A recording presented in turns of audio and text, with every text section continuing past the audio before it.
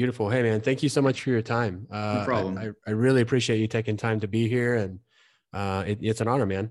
Yeah. So Okay. how are you doing this week? It's really good. It's really good. It's really exciting. Yeah.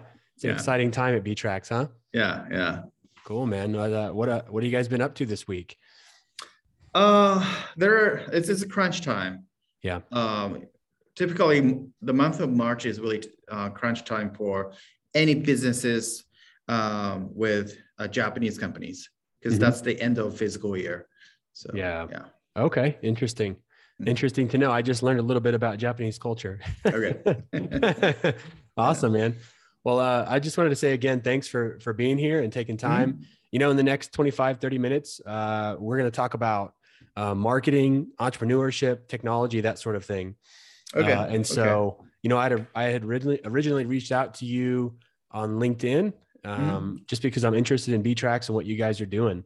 Okay. So let's dive in, man. I've got a couple of questions Sure. to start with, if you don't mind. No problem. All right, man. So yeah, you founded btrax back in 2004, right? That's Um, correct. Yeah. but what's interesting here is that you got started in 1999 as a freelance web designer, Oh yeah, yeah, yeah. That's true. right? Yeah. So back in the day, man. That's back in the Dreamweaver day, right? Doing web design. Yeah, that's back in Notepad era. Right. That's right. Even prior to Dreamweaver day. That's awesome. That's great, Yeah. man. So, dude, I would love to know, a little bit more about your journey, and Okay. starting in '99 all the way up to 2022, and just fill in the gap there. Okay. So I was born and raised in Japan, a place called Hokkaido, and it's a northern island of the country. Mhm. And my dad is American.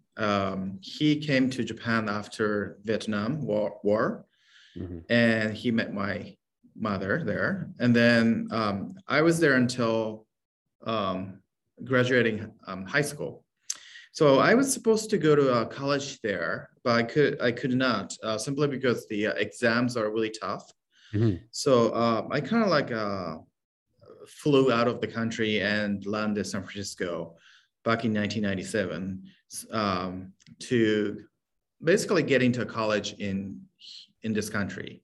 Mhm. So I started going to community college in I think 1998. Mhm. And if you know that time, everyone was talking about dot com business, Right. dot com boom, sort of.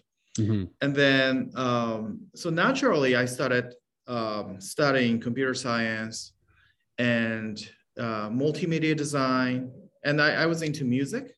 So at the Mhm. time, my main focus was music, but I just realized I have more talent in design and art than music. So I quickly shifted towards digital computer graphics, graphic design. Mhm. And then soon after I started taking some courses, I decided to become a freelance designer, simply because I'm so passionate about the field.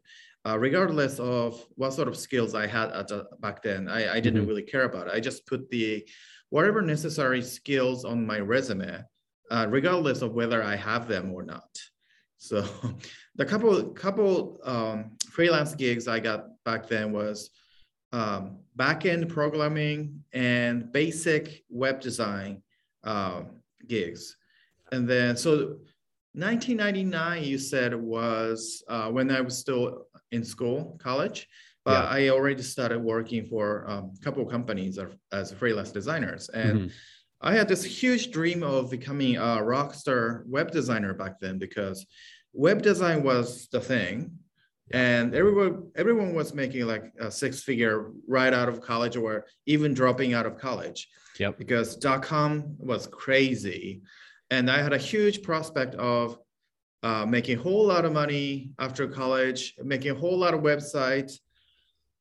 Um, it didn't go that way. The As you know, the history of Silicon Valley, all of a sudden everything was gone. Everything was gone. Not only you cannot get a job. Most people got hired by those tech companies got laid off. So I didn't have much experience. More experienced designers got laid off. So there's no way I can get a job. So I came up with the second option of starting my own design company because I really wanted to keep doing design. I think I did have an option to say working for Starbucks, maybe. Yeah. I couldn't even think about it. I didn't have any other options but to keep doing design. Yeah. The only remaining option I had was to start a design company in order to be unemployed person. Yes. So that's how I started the company. Okay, great. Yeah. So Yeah. priority one, keep a job, right? Yeah. Priority two, do what you want, do what you love, right? Which is design. Right. That's great, man. Thank you for sharing. Mm-hmm. One of the things that I love talking about in these interviews is the entrepreneurship and what you learned through the journey. I mean, I definitely want to talk about btrax and what you guys are doing in the Japanese market and how you're helping US brands do that. But I'd love to dig in a little more about the entrepreneurship of it. When did you know that you wanted to be a founder, wanted to be a CEO? Just a moment ago, you mentioned that you knew you wanted to stay in design and you wanted to be self-employed. Was that sort of the beginning of it? So to answer that question, I would say I've never imagined becoming an entrepreneur or CEO. Yeah. I never thought about it, actually. I took no business classes in college, no marketing classes. I had zero interest in starting my own business. So naturally, I failed so many times running a company, meaning like btrax exists, fortunately. Through the process, through the journey, I made so many mistakes. I think the first one was, I think it was in second year, 2005. I think it was 2005 or six. Right after I started this company, all the employees were gone in like 6 months time frame. Simply because I was just a designer, not a business person, not a CEO at all. Even though my title was CEO, I did nothing about running a business. So that was the first realization that I do need to learn. I do need to grow in order to retain this company, survive in the market. So I kind of like learned becoming a CEO by doing it, by making a lot of mistakes. They all hurt. It was tough, but that was the only way I could grow. Yeah. I can notice the sincerity in your voice when you talk about making mistakes and hurting. So it seems very vivid and real for you. Absolutely. Would you mind sharing just one experience in the last 17 years that has taught you a lot? Specifically failing. We need a case study here. There are so many mistakes. So the biggest cause of losing employees back then was I did not do a great job recognizing people and evaluating them fairly. So I made a huge mistake of being fair is paying every person the same amount of money, which I did. So obviously, the best performing employee left the company first because he thought that was not fair. And I was like, what are you talking about? I'm fair because I'm paying you guys the same amount of money. You're working 40 hours a week. Same. Yeah. So I try to be as fair as possible. Yeah. This is my way of being fair to you guys. And the best performing employee left first, and the least performing employee left the last, but they all left anyway. Yes. Yeah, man, definitely not the effect that you thought it would have, I guess. Not at all. Yeah. And by the way, I was not paying myself, so I was more like, you know what, like I'm not getting paid, so you should not complain about this because I'm not. it doesn't matter to them. Yes. I know it doesn't matter to them at all. Mm-hmm. I did not realize it. I did not realize it at that time. So that was a huge mistake. Yeah, that's a really, really good insight, man. I'm glad that you're able to explain it so well. Yeah. So let's talk about btrax for a second. What you guys do. So you guys specialize in handling, helping brands. You guys specialize in helping brands successfully enter the Japanese market. But you guys go about it. Let's just say this: you guys go way above like translating marketing material, right? There's really 4 ways that I saw in my research that you guys provide services, and that is, research of your product market fit, brand localization, and then you guys also specialize in the Japanese market entry, and then growth marketing once they're in the market. Does that sound pretty accurate? Yeah, that's accurate. Yeah. So, how long did it take you guys to really come up with that library of services? Did you specialize in one first? I would say so. We keep revising our line of services every, I would say, 3 years. Okay. Because the market moves so fast, we need to keep up with that. In order to do that, the only thing you could do is keep inventing yourself, sort of. Mm-hmm. I would not say innovating, but like at least reinventing the services. Keep pressing reset buttons every once in a while. And the current services that we provide, we finalized them about 4 years ago, I guess. It's about time to refresh it now, I guess. Mm-hmm. So we started as web design studio first. Not related to Japan at all, just plain vanilla web design studio. And they turned out that the field got so competitive. One of my mentors told me that we should find the unfair advantage. That was my Japanese background. Mm-hmm. So I started shifting the service model from web design company to web design and localization company, US and Japan. Mm-hmm. So that's the first step. And then it turned out that web design was not quite enough to retain more than a few people in the company, because web design became so commoditized, sort of. So we added this marketing component to it. And we also started adding branding components to it. And then we kept working with customers and keep asking them what exactly they need. The current line of services was designed a few years ago based on the needs that our clients say.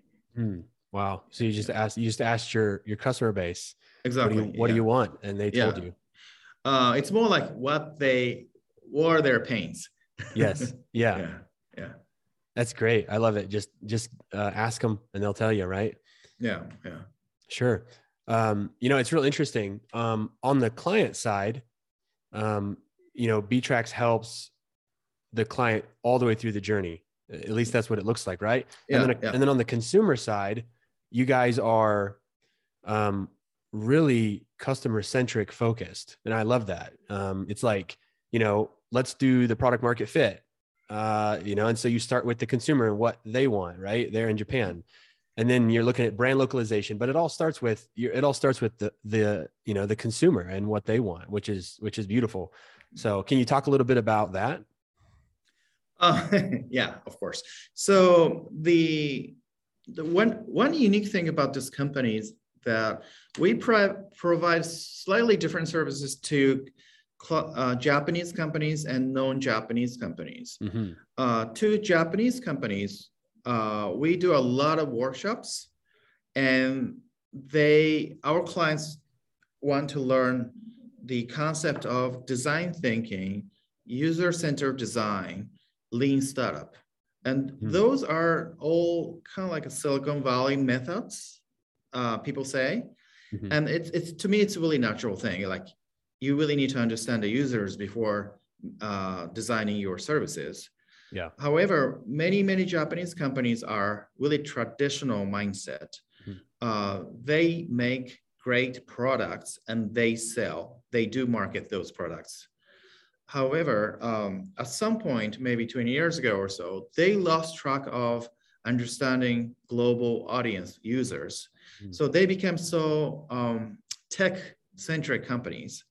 And now they want to learn about how they can be more customer-centric companies. And we just apply that concept to ourselves. Yeah. So it comes naturally. Mm-hmm. Okay. Yeah. Let me ask you this. When do you feel it's time to shift from, let's say product market fit and, you guys feel like you have enough research to just go ahead and launch into, localization? When does that take place? Oh, that's a really tricky question. Are you asking me about the well, what sort of like signals or reactions? So does the client give you a green light and say, we feel like we're ready? I see. Mm-hmm. We do a whole lot of user testing, user interviews, focus groups, and survey. Great. And the first thing we do on every single project is this user and market discovery phase. Okay. And through the process, we talk to potential customers, at least like 20 of them, and get honest feedback on their needs. Mm. And when we find out if there is product market fit, then we talk with the client to move to the next steps. Mm-hmm. Or we try to adjust their values and target markets and their messaging to align what they offer with the market and customers. Mm-hmm. Yeah, I noticed that a lot of brands will sort of do it backwards. They'll either provide or introduce their product or service to the marketplace, right? They'll find out that it's not working well. They don't understand why. They go back to the drawing board, make some changes, and then reintroduce it, right? And it's like, there has to be that iteration process of product market fit. You can't figure it all out and then go launch and then everything is just rainbows and candy, right? But it should start with research. It should start with understanding the customer's pain points. I think you touched a really good point here. The funny thing is, as long as you try to adjust your products to the market, you're doing a good job. You're fine. In many cases, we have seen is that, say, we interview 20 people, for example, and then we inform the client, hey, their feedback was not that positive. Mm-hmm. So let's try to figure out what we should change. Mm-hmm. There are a lot of clients told us to find another set of potential customers because they thought the first 20 people are not the right customers for them. So they just tell like, oh, no, we just need to find the right people to talk to. They're just not the appropriate people. I love it. Yeah. They're not our target audience. It turned out they're not our target audience. So maybe we should try getting different kind of people to interview first. They try to get positive feedback.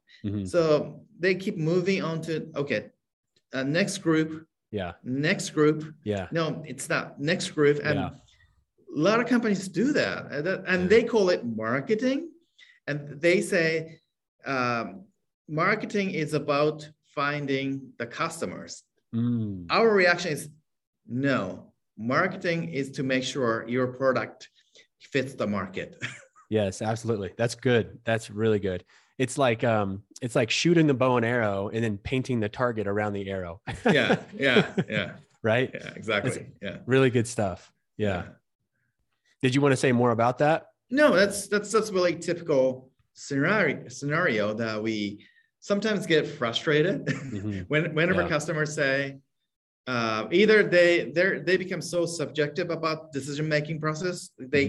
Whenever they start saying, oh, we actually like this, or this is our favorite ideas, it's a red flag.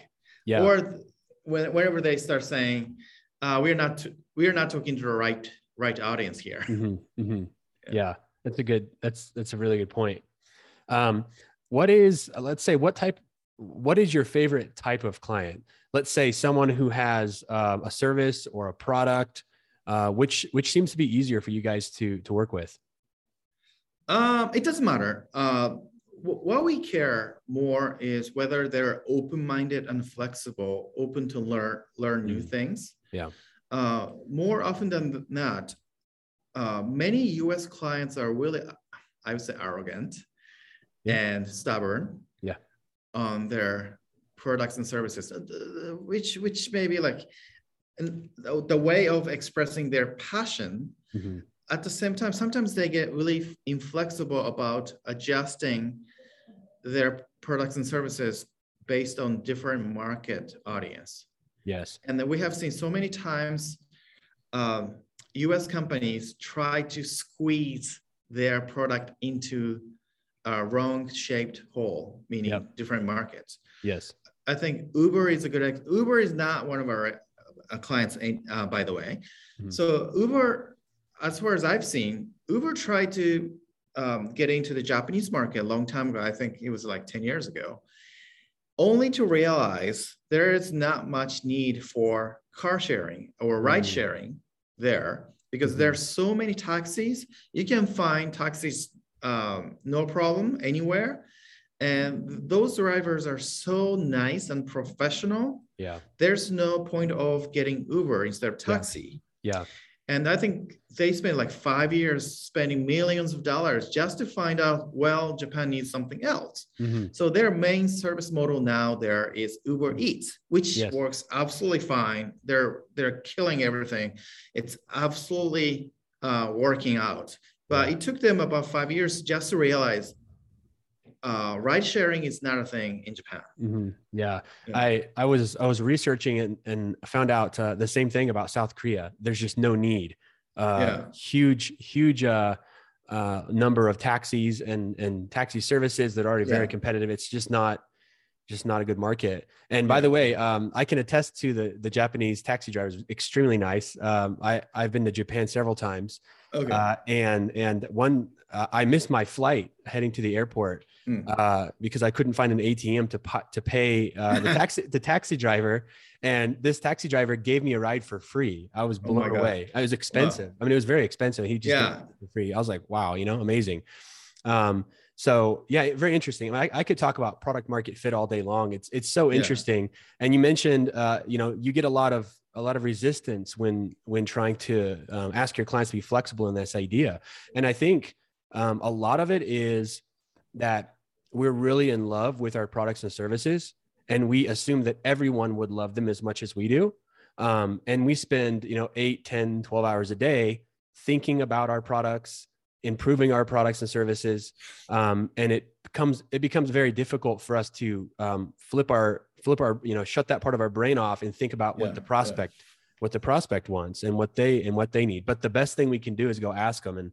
And so it's almost like, some of these really successful companies, they thrive because they're in love with their customer base. They're in love with customer service, and they've built their entire company purely on customer service, and which is just simply a feedback loop of, what do you want? Let me provide that for you. How does that feel? How does that look? How does that taste? How does that smell? Oh no, not what you wanted. Let me go back and make another iteration until they get it right. And then people are just in love. And of course their profits soar and their name gets everywhere. So, but yeah, this idea of going into the marketplace, asking them what they want, making it, coming back and asking, it seems to be the holistic way of going about it. So I wanted to talk about that because I noticed that your very first line of service is research, product market fit. Let's see what people say. It's so funny. It cracks me up when you tell me about these stories of people saying, let's find another, another group. Let's get some other answers. That wasn't what we were looking for. Yeah. It's such a common scenario. Great. So let's see here. You've already shared a little bit about your experience failing. When do you feel like was let's say your first moment when you realized, this thing's working, there's success in this. Was it 2 years in, 5 years in, 10 years in? It actually was 2 years in Yeah. when we got this first large project from Expedia. Oh, wow. Yeah. When Expedia expanded to Japan. Mm-hmm. And back then, obviously they're in Seattle. They are in Seattle now still. And when I found this Craigslist job posting ad saying, we are looking for Japanese speaking web designer, copywriter, marketing, single person for that. Amazing. And I emailed them, hey, you're not going to be able to find single person for that. However, you should be able to find single agency, which is btrax, can handle everything you are looking for. Mm-hmm. And they signed a deal. And I was like, oh, this really works. Wow. Yeah. Yeah. How long was that relationship, if you don't mind me asking? How long was the project? I think that went for like 3 years. Wow. It was supposed to be 6 months gig. Mm-hmm. They kept extending the contract until they established a local office with enough amount of people to take care of everything by themselves. Wow. Yeah. Dude, that's huge. That's a huge story, right? I mean, that's such a success story. So that's the flip side of that coin is this disaster of losing everybody, because everybody knows how much we made, the revenue. Yep. And they know how little they make from the company, and they see the gap. Yes. But what they don't see is, so say, for example, if the company makes $1 million revenue, if there are 5 people, every person says, oh, I'm supposed to get $200K because we have 5 people. Yeah. The company made $1 million. Yeah. How come you don't pay us $20K each? Yeah. And I was like, oh, well, I don't think that's the way we should do. and you know, then everything went mess and crazy. I couldn't explain why. And that was tough. Yeah. You're right. That is the flip side of that story. Yeah. Something about me. I really love to read. I love this, the studying entrepreneurship and studying business. I've got a few books here. This is bookshelves dedicated to just entrepreneurship. Do you have any favorite books that you've read over the years that you would like to share? So I really like Guy Kawasaki. And I like his Reality Check book. It's kind of like a collection of his blog articles talking about the reality of startup lives and entrepreneurs. And it's so realistic and it's so relatable. And it really helps me understand everything does not go as planned, and it is okay. Yes. Being messy is a part of the thing. And entrepreneur doesn't have to be perfect. Entrepreneurship doesn't have to be glamorous. It can be really, how do I say, not rock star type of thing. It's really tedious. Yes. And it really helps me understand. It takes patience, perseverance, and time. So that's one of my favorite books. Yeah. That's good. I've heard someone say that, real success isn't sexy. Right? It's putting in the time and the effort and the stress and all of that. Robert Kiyosaki. And that was one of the first, I think that was one of the first five books that I read on that, on the topic of entrepreneurship. Rich Dad, Poor Dad was a pretty big one. That's where he got his wings. I think it's where he got famous anyway. Yeah, another one is, I totally forgot his name. Can't believe it. Entrepreneurship Roller Coaster. Famous guy, entrepreneur. A friend of mine gave me the book and I read the book. It was cool, like a roller coaster. Like entrepreneurship is riding a roller coaster, and it's just a matter of how you enjoy it or not. So there are a couple ways to ride a roller coaster. I hate riding roller coasters simply because I resist.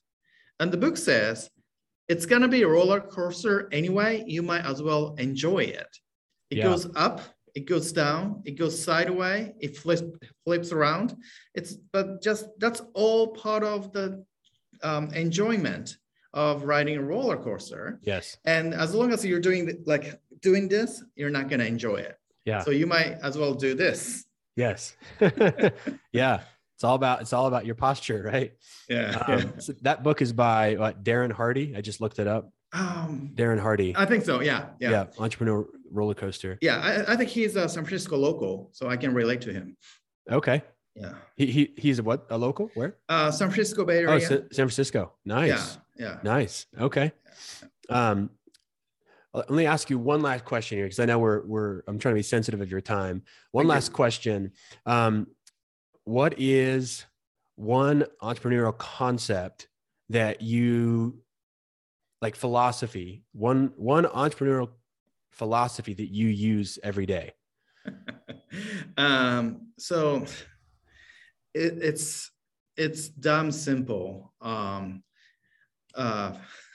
It's almost funny. So when I decided to start a company, I read a couple of books, Dale Carnegie and Napoleon Hill. Okay. And a book by Napoleon Hill, Think Rich, I forgot the title of it. Think and Grow Rich. Yeah, exactly. The classic. Mm-hmm. There's a single line saying, winner never quits, quitter never wins. So no matter what, you make millions of mistakes. As long as you keep going forward, at some point you hit success. So every day I think, I'm not going to give up. Right. That's good.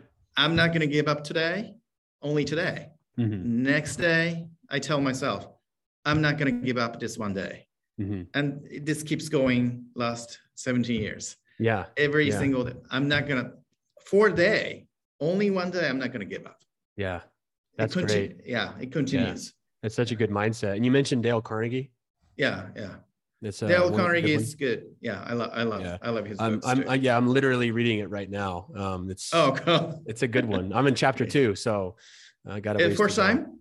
What's that? Yeah. First time. Oh my God. Yeah. I read that book at least 5 times. Oh, wow. Yeah.